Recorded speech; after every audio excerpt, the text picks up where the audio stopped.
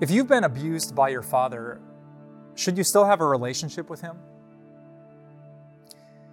A lot of Christians who have been through abuse ask really honest and relevant questions like that. The Bible tells us to live in peace with each other, to honor our father and our mother. So if you have a father who is not a good man, who wounded you deeply, should you just go home and love him, honor him, have a relationship with him?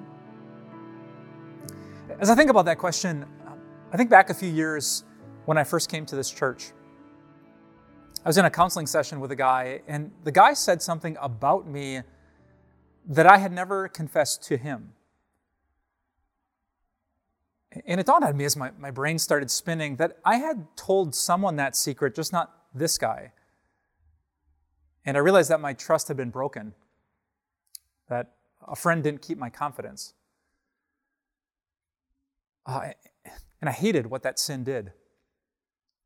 I love living in a transparent, honest, be real with you kind of relationship. But his sin, his lack of integrity damaged that relationship. And I had to ask myself, do I go back? Do I, forgive and then just move on? And if you've been abused, you feel what I felt times 1,000. Like, is it safe to go back? Is it wise to go back? What if it's painful? What if the sight of your father's face is very emotionally difficult? So if you've been abused by your dad, should you have a relationship with him? Now, the Bible's answer to that question might surprise you. The Bible's answer is maybe, but maybe not. In the book of Proverbs, there's a passage that says this: "Stay away from a fool." Does that surprise you that that's in the Bible? The book that says, love your neighbor, love your enemies, forgive as you've been forgiven. It also says, stay away from foolish people. In the scriptures, foolish people aren't just people who mess up or people who sin. They're people who sin but don't really care. They're people who hurt other people and they plan to do it again. There are people who mess up, but they don't repent, they don't confess. And your Father in heaven loves you so much. He cares so much about you as his child that he says, it's okay if you stay away. You can forgive, you can love, and you can pray, but you might have to stay away. An abusive father who does not repent, who does not deeply grieve what he did to you, is a dangerous man. He's like a drunk driver, and for you to have a relationship with him would be to get in the back of the car and be hurt in deep and profound ways. And so I want many of you to know, if your father is a fool, I know this is complicated depending how old you are, it's okay if you stay away. Now you might wonder, but doesn't the Bible say you shall honor your father and mother? And that's true. But honoring someone does not mean supporting their foolishness.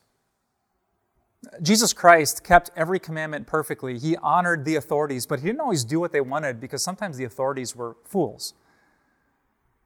And so I want to tell you, if you keep your distance from an abusive person, that's not unloving, that's not dishonorable, that's not unchristian. Because the Christian scriptures say, stay away from a fool. So don't be bitter, don't hate, don't allow a lack of forgiveness to fester in your heart, but you are still doing a good, godly thing if you stay away from a fool. You can still love him.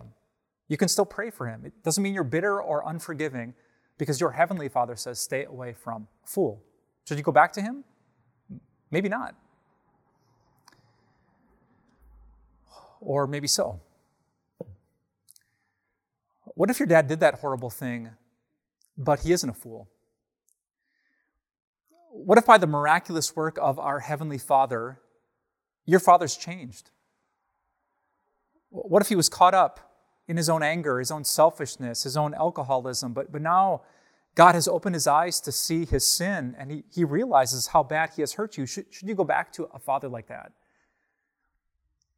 And God's encouraging answer is, you probably should. Now, because I don't know you in the details of your story, I'm saying probably. You really need, before you take that step, to work with a professional counselor, with a local pastor, with some friends who love God and who love you. I know abuse can be very, very serious. It can be very, very extreme, and it might not be safe or wise or emotionally good for you to go back. But for many of us, that door might be open.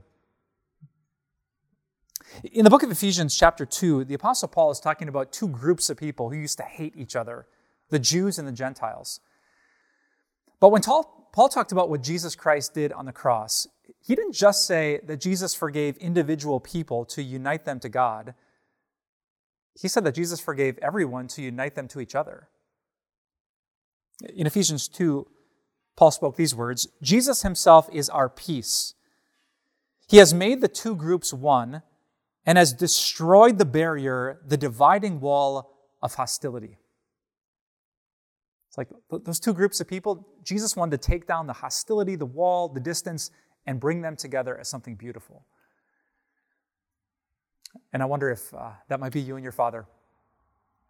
Could Jesus work a miracle? Could Jesus change his heart and lead him to repentance, confessing his sins to you? And could Jesus work an equal miracle in your heart, allowing you to forgive? Could you become the two kinds of Christian people who can sit next to each other, be together in the same room, and love each other because God's grace was greater than even this great, great sin?